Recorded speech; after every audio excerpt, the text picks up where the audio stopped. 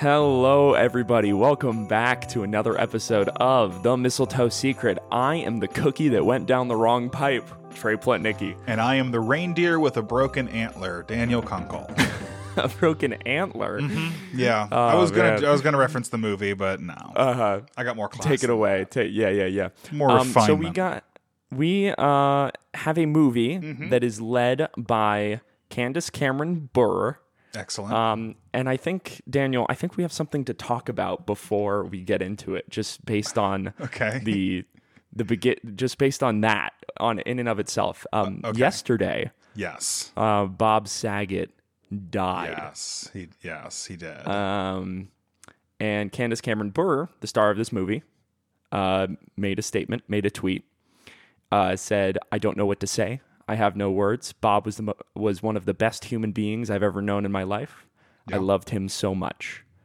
So that is the somber energy we're going to bring into this episode. You have chosen to really bring the mood down within the first minute and a half of recording. Wow. That's impressive. I have a Bob Saget story, though. Not a lot of podcasters can do that. Yeah, what's your Bob Saget story? No. I do have a Bob Saget story, and that'll bring the mood up. Cool. So, and you can share your experience with Bob Saget if you have any. But I saw Bob Saget on Broadway in 2015. I saw him in this show called Hand to God. Oh, really? And cool. He was the pastor in Hand to God. And if you're familiar with the show is like about a church group therapy session for kids where puppets are involved. So Bob Saget played the pastor of that church. When he walked out on stage, he doesn't come out on stage until like the first 30 minutes, like after the first 30 minutes of the show. When he came out on stage, a guy from across the aisle from where I was sitting in the audience goes, "Is that Bob Saget?" Like out loud, like really loud for everyone to hear. And his friend right next to him was like, yeah. Shh. And my immediate reaction to that was like, did you not know? How did you not know? How did you not know Bob Saget was in this? So, because I'm sure it's plastered everywhere in the show and the program and everything. Whenever there's a star in a Broadway show, for those who don't know, it is everywhere. Yeah, Chicago has earned its lifetime of money based off of advertising for their stars in their show. Like, Jesus. I get to carry us down the rabbit hole just a bit more for a second. I hate I don't like most play posters. I think they are very unimaginative and pretty straightforward. But my least favorite are when they copy the movies and it's just a collection. It's a floating head poster. Is kind of the generally accepted term for it, where it's just like people's faces and then a title. And it's like, this tells me absolutely nothing about what I am about to see, or like, right. I think the Waitress poster is really good because you still get the person's face, you still get whoever is playing Jenna's face, but she's got a pie in her hand. There's a clear background. I get generally what the show's gonna be about, but I saw a poster for when I was in New York over the break. I saw a poster. Daniel Craig is doing Macbeth on Broadway for like 13 weeks. And it's just a picture of his face.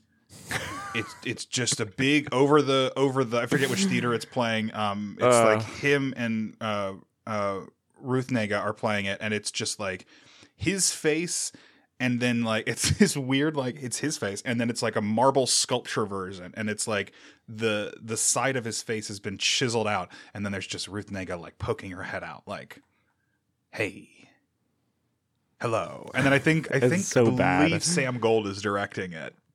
Yeah, and so it's just like directed by Sam Gold at the bottom.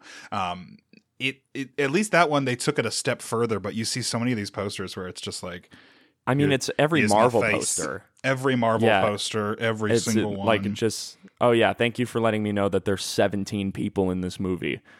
It's like, thanks. Oh my God, what's it about? So, like, at least with Hallmark, even the Hallmark ones, all the Hallmark ones do this. You've probably heard the joke about Hallmark movies. It's either the man is in a green sweater and she's in a red sweater, or flip it. Yeah.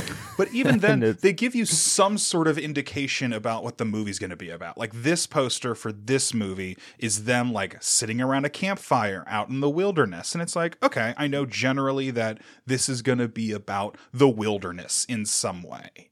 You know, this is going to be some more remote setting. And then like the nine lives of Christmas, they had just cats in the poster. It's like, oh, sweet. I know kitties are going to be involved in some way. Royal Christmas, she's like walking down the steps and she's in a princess dress. You get the gist, man. But these posters that are can you imagine a Hallmark poster that was just like 2 floating heads, just Candace Cameron Bure and Brian Doyle Murray just like standing there like looking off into the middle distance. Yeah, oh god, that's it's no good.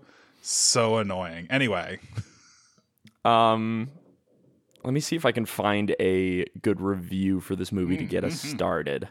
I think first and foremost, we should just like flatly say we both enjoyed this movie. You know, did you come around to it? Yeah, I did come around to it. I texted Daniel about this movie before I really got into it. And then I think there was one specific scene that I was like, oh, okay, I see what this movie's trying to do. I guess this is pretty coy. I guess they're trying to play coy. It's pretty clever. Yeah. It's pretty Yeah, like, it's clever. It's clever. I think she is great. I love like most of the cast, I think, is kind of like they're all kind of the most extreme, but in that the best versions of the Hallmark archetypes. Like I think Robert Pine is just kind of very quintessential Hallmark dad in this. Yeah. The Santa. No, sorry, her dad. The doctor. Her dad. No, Brian Doyle Murphy is like quintessential Hallmark Santa. There's something a little off with him. He's maybe a little dangerous sometimes. Yeah, there's a secret he's hiding. You know it's gonna be a good Hallmark movie with this if the Santa's got a little bit of an edge. Yeah, like maybe he's got a switchblade in the boot. You know? Yeah. Yeah. Did you find a good review?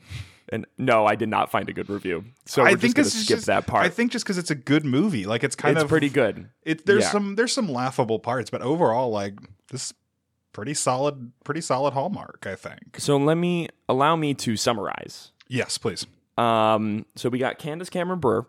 She is a doctor.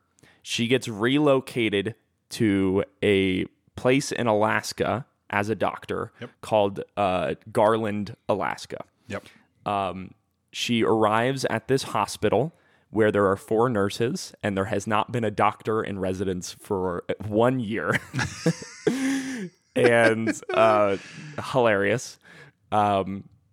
She begins working at this hospital. She is recruited by this guy named Andy, who is the son of the business mogul Frank Holiday, who is the owner of Holiday Shipping, which is the reason why Garland exists in the first place. It's like the town business, you know, like everybody works there. Everybody that works around there is working in service of the people who work there, pretty much. Yeah. And that does not omit the hospital, because by God, Daniel, you would think with the amount of people coming into this hospital that there are just bear traps just all over Garland, Alaska, that there is sickness and disease just hanging out everywhere, that people are fighting each other in the streets with everybody a dangerous city to live in. Her first day working, she comes out and she's like, okay, great, like let's see who we've got. And the waiting room's full. With people, like one person's like holding his wrist, like another person like broke their ankle or sprained their ankle in some way. This is a rough place which like I would get if they had made it more of like a on the wilderness town, but it's just a regular Hallmark town that just happens to be. You have to take a plane from Anchorage to get there. Like it's otherwise a pretty normal town. I mean, maybe it's like a factory town, you know, like, I mean, factory jobs are difficult, right? Absolutely. But they say the biggest employer is the shipping company. The biggest business, let's see, the biggest businesses we see in town, the shipping company, the cafe, which I think is the only and the restaurant in hospital. town, and the hospital. Yeah. So, and the hospital employs 5 people. The hospital employs 5 people. Yeah, and then the And cafe the thrift employs store, 2. the Sears, I guess, that they've got there, like The Sears. the home brand Sears. Yeah. But once again, like it's all for holiday shipping, because holiday shipping looks like it is a big enough factory to employ like probably 500 people, which is like the population of the town. Yeah. So, and there's a little bit of mystery surrounding. there's some mystery holiday going on shipping. because these so someone comes into the hospital and has a bruise on their hand from a hammer that they were trying to use, and she goes, "You work at holiday shipping?" And he goes, "Yeah, I was building toys."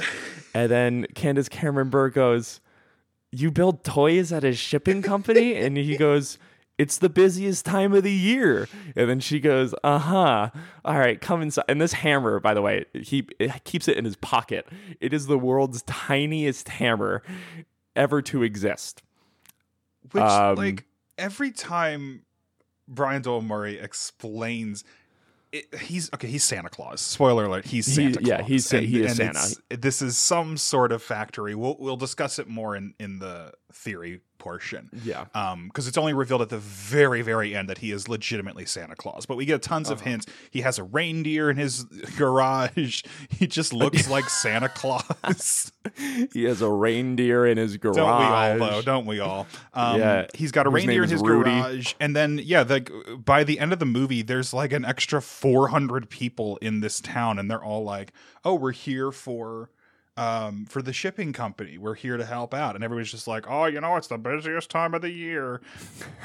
And then at the very, like when I say the very end, it's the last shot of the movie.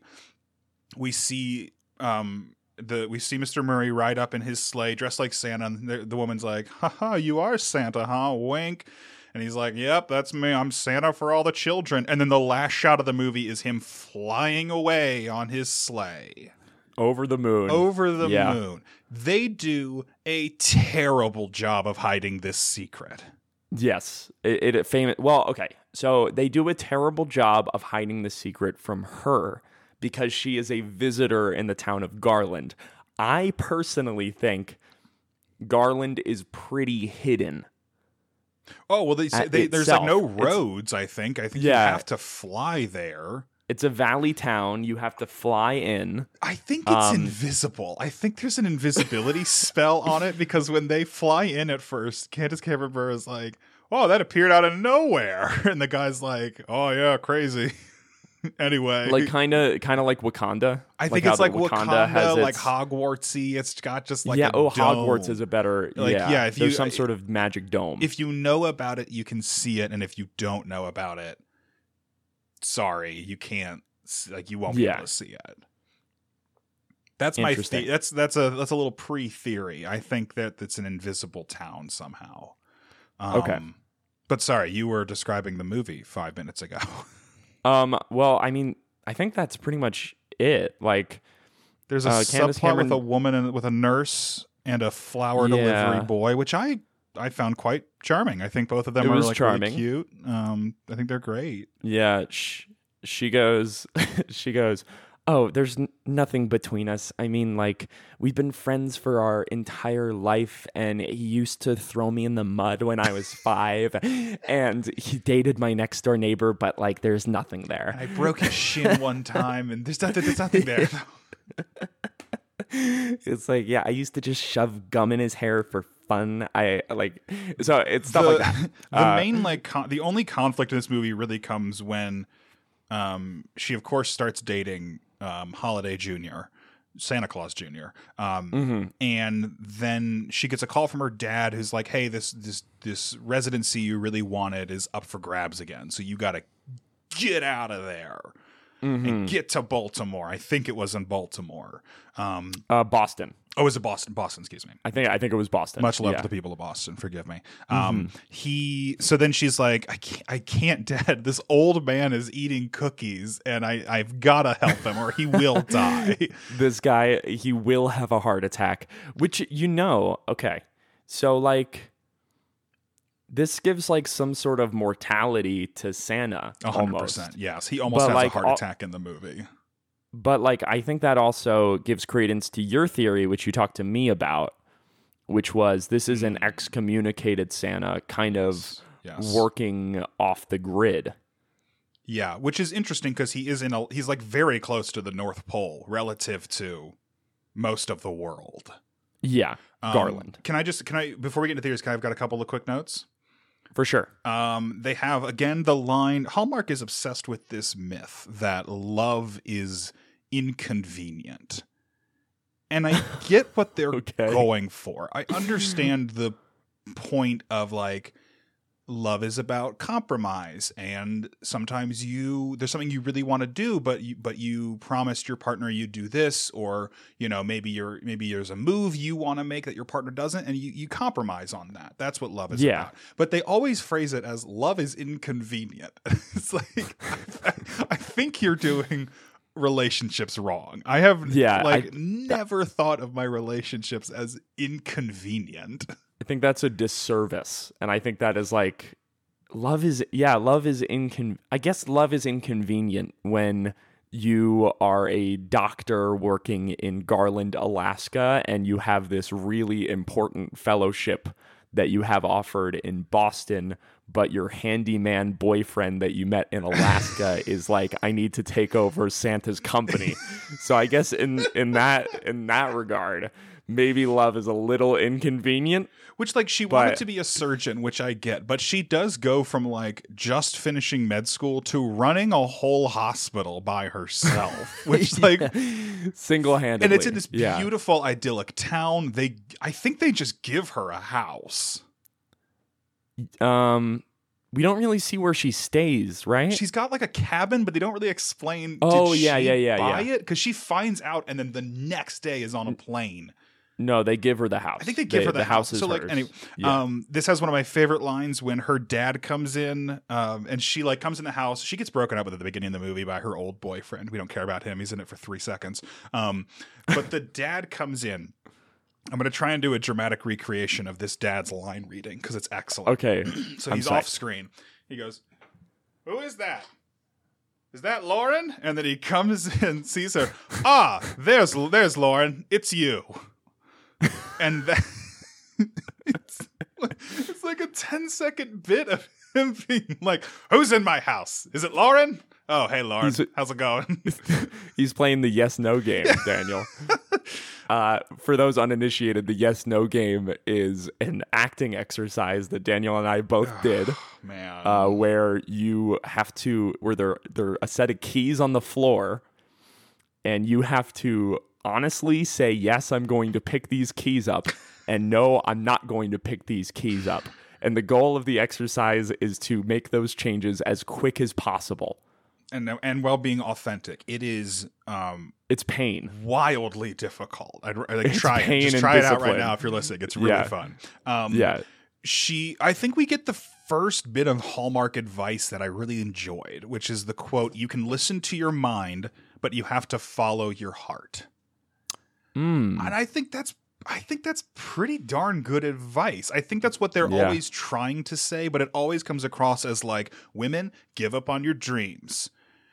And then you'll find love. Where I like this phrasing of it more as like this is our Hallmark bedrock. Every movie is built upon this assumption of like, listen to your mind, follow your mind, have a plan. But at the end of the day, you do have to you will follow your heart. Yeah, and I think that doesn't get put into those words ever. No, and I think that's such a clear, concise way to phrase it. And I'd kind of be okay if every other movie just stole that quote and just used it in every movie. That because it's great. It's great, and I think it's simpler than trying to have these complicated plots that often involve very successful women giving up very successful careers because they like these guys, which is totally fine, except when they always phrase it as like, well, finally, you're in a woman's place. You finally, Yeah. you are a married woman now, as you belong to be. Yeah. And it's not, I mean, she's leading a hospital now. Like, it's not like she, I keep coming back like to she that. pretty much owns a hospital. She and So- I just really like how they treat her in this. I think they treat her like, it feels weird to say it because she's a written, made up thing, but they treat her like a person in this movie. Yeah. And then my last thing, for sure. she comes into her beautiful log cabin. You know that shit's handmade. It's gorgeous. It's already decorated. It's like a 10-minute walk to her work. She comes in and she's like, I can make this work. Yeah, no kidding. You can make it work. No kidding, you can make this work. You got this You beautiful live in a walkable house community. planned for you, and like everyone's super nice. Yeah. There's one weird part at the end when she's like saying her goodbyes to all the nurses, and I swear to God, they just add in 2 random ass people for her to say goodbye to. There's Yeah. a super tall guy with a goatee who he's like, we're going to really miss you around here. And I'm like, who the fuck is this guy? Where did you what come the from? hell? And then there's just this random kindly old black woman who's like, you go do what you got to do. And she like pats her on the back. And it's like, I have never so funny. seen you in this hospital before. Those are my observations. But the last weird thing is, I mean, so they asked her to treat a reindeer that had a wonky ankle. Yeah. And she was like, I am a doctor for people. I am not qualified for this at all. And the Santa was like, well, okay. I mean, we needed Rudy in good shape here. And she was just like, I have to go. That's the last weird thing that I have. Is there not a vet in town? I think that all of the animals in town are magic, so it doesn't really matter. That's the thing. I feel like being a Santa and not knowing how to take care of your reindeer is like being a professional sports car driver and not understanding how your car works. Mm. You know, it's like being an old-timey cowboy and just being like, well, I know that's a horse. I don't know much else about it though. And it's like, that's your like main thing, my man. That's your thing, dude. Like, it's like, well, horsey sprained his ankle. Guess I gotta put her down. Like, it's like, I don't know how to fix this one. That's if I would get it if it was like, oh my God, the antler, like it's missing a leg. We've got to do something. But it's just like sprained its ankle. Something I have to assume is relatively common if you are a flying reindeer, because you never know what surfaces you're going to be landing on, taking off from. You had to practice and learn how to fly, which I'm sure is way more difficult. Gear. Yeah, it's weird. It's a weird. That was a weird moment. It's not too explainable. No, you know. And she does do it. She is just like, I got it. She does have the most believable line we've ever seen in a movie, where she's like, great, I'm gonna go watch some videos and make sure I did this right, but I think it's good. it's like you could have done this exact same thing. Like, it's like changing a tire. It's like I'm gonna go watch a YouTube video to see if I'm changing this tire right. I would have loved a scene of her just like on her couch with a cup of coffee, just watching reindeer sprained ankles tutorials on YouTube. The first thing, don't forget to like and subscribe. Like hearing that, like that sort of thing. Okay, so Daniel, a couple odds and ends before we get to Just the connections. A few. But because I texted you something that says I'm gonna blow this thing You did. wide open, And out of respect for the audience, I didn't push. I promise you. We're finding this out at the... we also figured out a good life hack for these Hallmark movies. Watch them at 1.2 to 1.35 speed. Yes, yeah, really, it really picks up the pace. You don't miss anything, but everything just goes at a much better pace. The pace is fantastic. Oh my God. Do these feel like... These don't feel like watching movies to me anymore.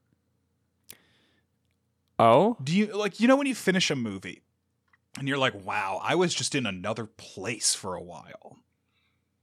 even if it's a bad movie. These Uh-huh. don't feel like that to me anymore. I like sat down yesterday, watched this movie, and was like, all right, well, that's my vacuuming done. It's just become another Daniel, task in my day. Yeah, Daniel, that's the price of being an investigator. That's the price, and because what we do is not watch Hallmark movies. No, we really contrary don't. to popular belief. What we do is similar to what Nick Cage does in National Treasure. Okay, yes. Yeah. Right? Yeah, we gather data. We This gather is data. research. We put together clues. We put lemon juice on the back of the Declaration of Independence. Is what we do. Which is the Declaration of Independence in this analogy is, of course, Debbie McElvare's book, Mr. Miracle. Oh my god. Debbie left a clue on the back. Yeah. There's a clue on page 69 in Debbie Mac in Call Me Mrs. Miracle, the original copy. It's just, okay. we rub it out and it says call me, and then her phone number appears in lemon ink. Sorry, If you look on the back of the original manuscript, if we look on the back of Lacey Chabert's original contract, she lays it all out in blood. her very first contract. What do you think her first? signed. What do you think all their first contracts were for? Like her, Candace Cameron Bure, like the ones who have done like 25 of these movies now. Oh, I have no clue. I bet they signed up for like one, and then just I guess something clicked. I think the thing that clicked was probably when they were asked back. And they said yes. They did the first movie and they were like, that was fun. And then they did the second movie, and then suddenly the writers were like, is this okay? Like, and they were all of a sudden part of the collaboration. Are you and feeling then it just, this? Are you? Yeah, are it's we like, vibing wait, right now? I'm kind of vibing. Like, I'm Okay. vibing with this. That's actually a really fun show idea. If it was like, if there was like a Hallmark boot camp, basically, where it was like, this is how we write all the movies, produce them all super quick, and it was just like a mockumentary style show. I'm gonna put that in my back pocket. That's a good idea. Write that down. Write that shit down. Sorry, you had odds and ends. Okay, here are my odds and ends. Okay. Daniel, this movie is a perfect allegory for what is going on in our hospitals in America right now. And I would like to say, I texted you this. Yeah, I did. said, Yeah. let me see. This movie, I think this is an allegory for the stress COVID is having on the hospital systems, and we should tell Candace Cameron Bure that she did a great job bringing awareness to the pandemic. Candace Cameron Bure famously is Republican and does not care about the pandemic. I would be shocked. Does she not care about the pandemic? I don't think. Well, like, I don't think so. Let's go to her Twitter. Well, you'll see the very sad Bob Saget tweet first and foremost. Yeah. Yeah. What was fascinating was like the hospital doesn't have a doctor. The No. doctors are all gone because they're getting sick with COVID and they have to go. The second a new doctor shows up, there is immediate stress on the hospital system. Mm-hmm. People are coming into the hospital like day in and day out, nonstop. She's like, where are these people coming from? There's only so many people in town.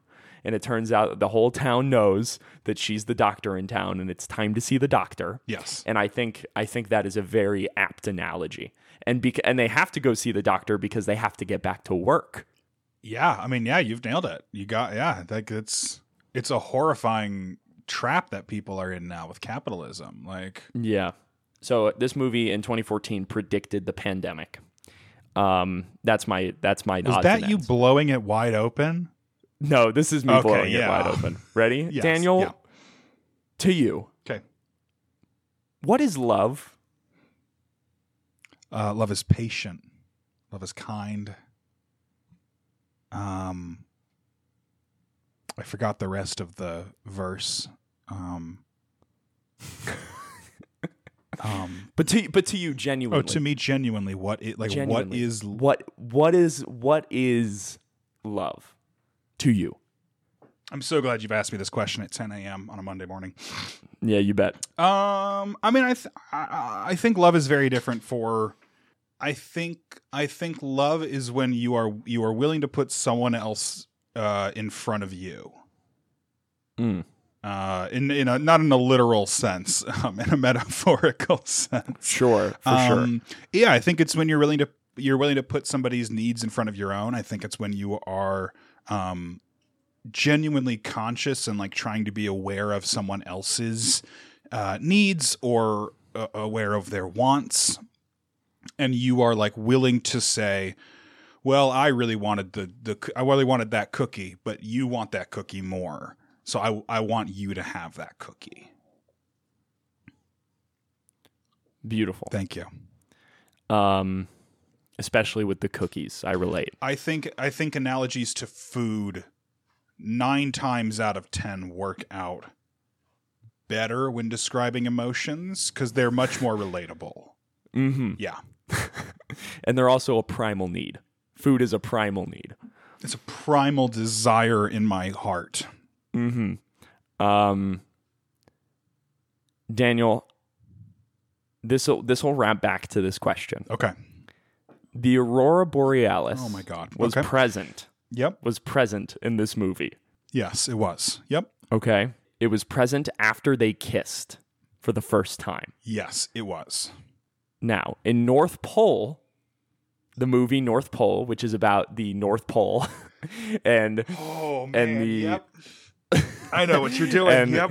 and how the Aurora Borealis is the only reason why Christmas exists in the first place, because it fuels essentially the power of North Pole, The town North Pole.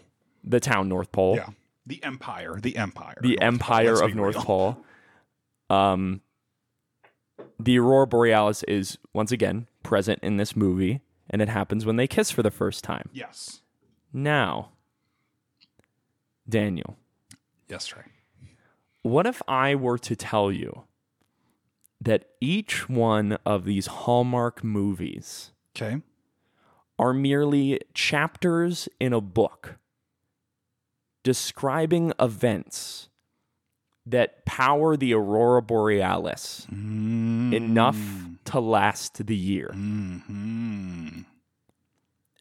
And while we are the ones reading the book, we are not the ones that are writing the book.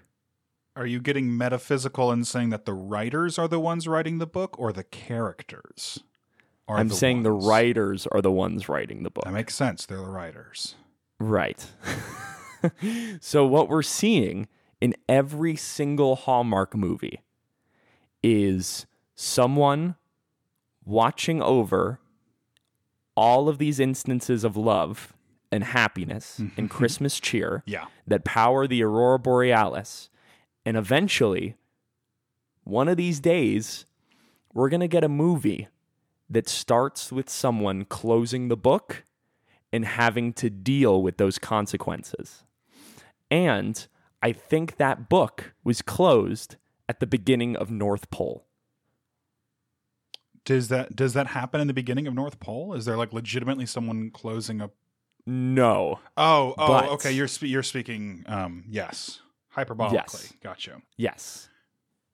I love it. I think that makes a ton of sense. Is there one book? It's one book. It's one big old book. One book. And I think we need to start asking ourselves every movie, how is this movie fueling the Aurora Borealis? So this isn't okay. So the HCU isn't a series of movies. It's a TV show. Yes. Yeah. Okay. Yeah, it's a television show that when watched at 1.35 speed is an hour long. Each episode is an hour long. Yes. I love it. Are you following me on this? I love it. I think it works out great. I think it's clear. Much like this movie, it is concise. Yeah, I think you need to update the website to add the Aurora Borealis. So now we got to figure out though, the Aurora Borealis is what gives Christmas its power. Christmas and North Pole specifically, the Empire of North Pole. Yes. Chicken and the egg. Which came first? Did Santa and Father Christmas create Aurora Borealis, or is that was Father Christmas the first one to like tap into Aurora Borealis? Is he like siphon for the power? I think it's the Aurora Borealis came first. I like that in more. the same way that like Mr. Exxon Mobil didn't create oil. Oh, yes. Okay. He found the oil. Yes. Okay, I got you now. Yeah. So I love this because other planets can have auroras. Auroras whoa. are the result of disturbances in the magnetic sphere caused by solar wind. You said, I love this because other planets can too have a North Pole and Santa Claus. I think all planets. I think any sentient species would eventually harness the power of the aurora, of these beautiful solar winds. Yeah. And it's electronic, and of course, our biggest example of besides a Santa, our biggest example of someone harnessing the power of Christmas within themselves is from Christmas Spirit and her electric powers. Which maybe it's just magnetic. And the Aurora Borealis powers that, and it's a magnetic power. What was the dude's power in that movie? I don't think he got one. He had one. He had one at the very end. Did he? Oh, I don't remember. I can't remember what his power was. But, yeah. Okay, so I like this because now Santa's not supernatural. Santa is scientific. He's scientific. He is rooted in the primal engines of the world, as opposed to just this nothing. I can do whatever I want. No, Santa. You tap in to the magnetosphere, and you access that power that way. And the electricity could be electromagnetic power, which gives it credence. Beautiful. So it literally is an energy crisis. It is an energy crisis. And this is why Santa is fighting the U.S. government, because the U.S. government is not going to invest in clean energy, baby. They're going to burn this planet to the ground. It was never about socialism versus capitalism, Daniel. It was about what every U.S. conflict has been about since the 1800s. It's about energy. It's about oil. Earth juice, baby. It's about that dinosaur bones. Okay. I think we did it, Daniel. Santa, okay, so is Santa not egalitarian then? Is Santa truly only in it to preserve North Pole? Yeah. I mean, that's his business. And spreading joy and cheer is just a side effect, just because that's what makes the magnetosphere better. Why does it make the atmosphere better? Because people don't drive when they're at home cuddled up with their loved ones. Boom, baby. Boom. Broke this shit wide open. I also think this Santa is excommunicated, though. I do want to talk about that for the briefest of moments. Okay, go ahead. I don't think, because not in the North Pole. Yes, he's in Garland, which is not the North Pole. Not even it is close very to the visibly North Pole. not the North Pole. Dude, this also explains why Santa's in the North Pole. Because it's one of the magnetic poles of the planet. Yeah, I love this, man. This is like Toby shooting organic webs versus Tom making the web shooter. I thought you were talking about Toby from the one movie with Toby. No, you meant Tobey Maguire. Gotcha. Yeah, Toby shooting organic while Tom is shooting webs. I've caught up. I think you bet. Yeah, I don't know. So either he is excommunicated, or Santas don't have to be based in the North Pole.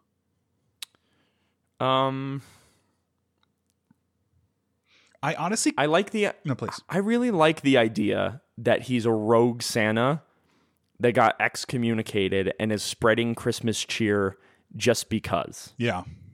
He's like, well, if you're going to excommunicate me, I'm just going to do it myself in Garland. I honestly get major Billy Ray vibes from this guy. Mm-hmm.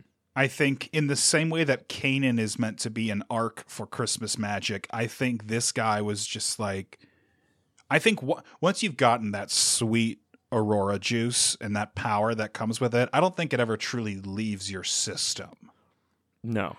Is this then sort of like remote Santa? Is this a Santa who's like, I go to the smallest towns on the frontiers? I like that. I do like that. Where it's like he's doing it out of the kindness of his heart. He has a bit of a smaller operation than the North Pole, obviously. He goes to the community rather than worldwide. He doesn't deal with LA or New York or any of these big places. No, he's going to the smaller communities in Alaska, kind of the northern parts of Canada. I like Hey, this. how about this, Daniel? Okay. How about this? I'll posit this theory. Do it. Maybe he's going to all the towns that are Christmas named. Oh. Because we see those all the time. Yeah, we do. The small Christmas towns. North Pole. He's going to Reindeer Falls. I love this. He's going to Holly. He's going to Holly. He's going to Bethlehem. He's going to Mistletoe. He's going everywhere. And and that's why this Santa is effectively mortal. This is why this Santa is susceptible to, because I think usual Santas, like, they eat 1,000 cookies a night.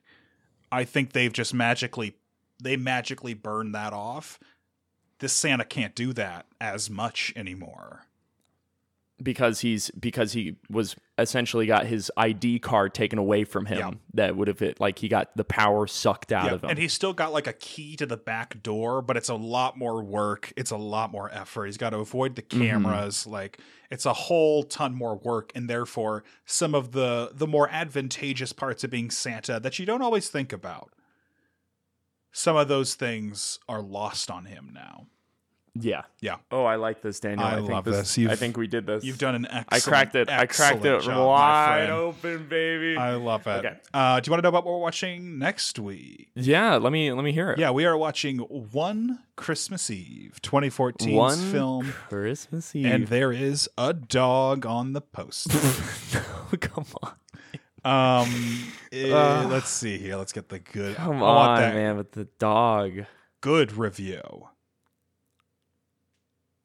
Okay, I guess we're just going to go with the boring IMDb review. A series of mishaps threaten a recently divorced mom's attempts to make her 2 kids' first Christmas without dad. There are literally quotation marks. Perfect. The tagline for this movie, chaos is coming to town. Oh, okay. I mean, I can get on board with some chaos coming to town. This is also a Hallmark Hall of Fame movie. Oh my God. Is this our first? This is the first, according to IMDb trivia, yes, this is the first Hallmark Hall of Fame movie to premiere to air on the Hallmark Channel. Gotcha. Okay, cool. I read one of the goofs and I got a spoiler. If you like the show, be sure to leave us a review on Apple Podcasts. What is it? What is this face? I'm reading the goofs, and the goof says, when they are robbed, one of the masked men shoots out the rear tire. There's gunshots in this? The tagline warned you, chaos is coming to town. Good God. Okay. I love this. If we can get our anti-Mrs. Miracle in this movie in the form of this Mr. dog. Miracle? Yes, one more week, folks, and then Mr. Miracle's one more week, and then town. Mr. Miracle's coming to town. If you like the show, leave us a review on Apple Podcasts. It really helps us out. You can also visit us on Twitter at HCU Secret. You can also visit our website, mistletoesecret.com, or send us an email at mistletoesecret@gmail.com. You wouldn't download a car you wouldn't 3D print a house. You wouldn't watch a friend's student film, and if you enjoyed it, you wouldn't just say, okay.